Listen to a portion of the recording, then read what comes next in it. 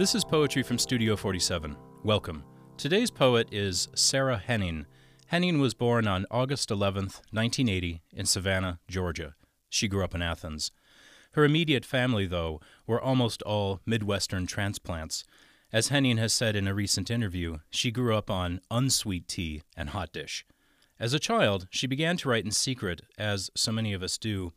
When asked why she became a writer, she had this to say: "I excelled in science and was on my path to becoming a medical doctor when I decided to change my major to English. My choice to pursue the humanities came in spite of my upbringing, not because of it. And that difference, rebellion, was something that drew me in. I found metaphysical questions related to the human condition which could not be answered by the scientific method, intoxicating, lovely in a way that empiricism couldn't always capture."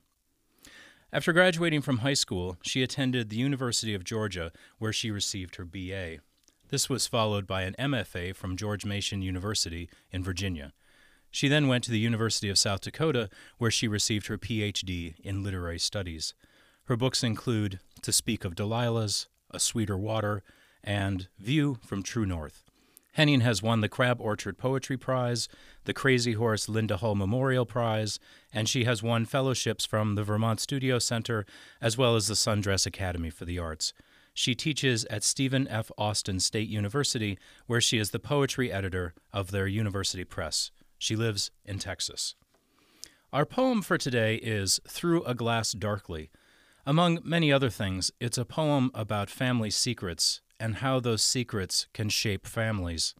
When Henning's father passed away, a locksmith was needed to open a file cabinet in his office. Hidden in the back were a number of journals that no one knew anything about.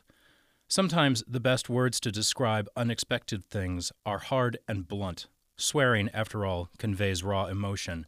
This is one of those poems where the swearing contained within it is necessarily shocking.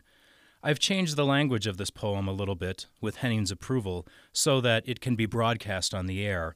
In other words, I've made it FCC-friendly. If you'd like to read the original, unedited version, please visit the Poetry from Studio 47 website. Henning has allowed us to reprint it there in full. This is Through a Glass Darkly by Sarah Henning. Before glaucoma forced him to surrender his license, my grandfather threw the key to his office filing cabinet into a gully off a state highway, idled until he saw it land in a patch of wild violets, and never looked back. After his death and a locksmith, my mother cataloging papers to throw away or shred, she found a black leather journal bursting with his small, insistent cursive in the drawer striped with masking tape.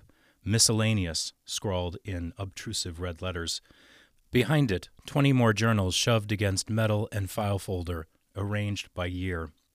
When she struggled to disengage them, the drawer hinged toward her, journals plunging to the carpet, journals limp beside garbage bags stuffed with tax returns and expired depository receipts. Every man keeps a journal, even if he never writes a word. To find a journal is one thing, a moment of graphite, pencil's cruel liaison with paper, a moment of leather warming in my mother's hand. To hold an artifact, another. What she found, Polaroids glued on back leaves, naked men posed over beds, their hard members stretched on their bellies like sunning garter snakes, barely legals standing akimbo, underwear cupping their scrotums, entries itemizing names, price paid in U.S. dollars, dimensions of each organ limp and aroused, the positions in which he had them. Another entry, "Happy birthday to me, 40, I'm telling her." But the pictures whisper their own rapt truths. 17, Air Force, World War II, how he sewed them into pocket linings of his uniform with a needle he'd hide in his shoe, when he decoupaged them, creased and torn at the joints of folding, how he must have trusted that pain was the proof of survival. 27, Korea, men dressed as UN madams and juicy girls. Bus depots, alleyways, tryst after tryst, city guys lacquered with tight pants, junkies so skinny their members looked like pythons, hard-up good-time boys. I don't want to ask him, why did you marry my grandmother?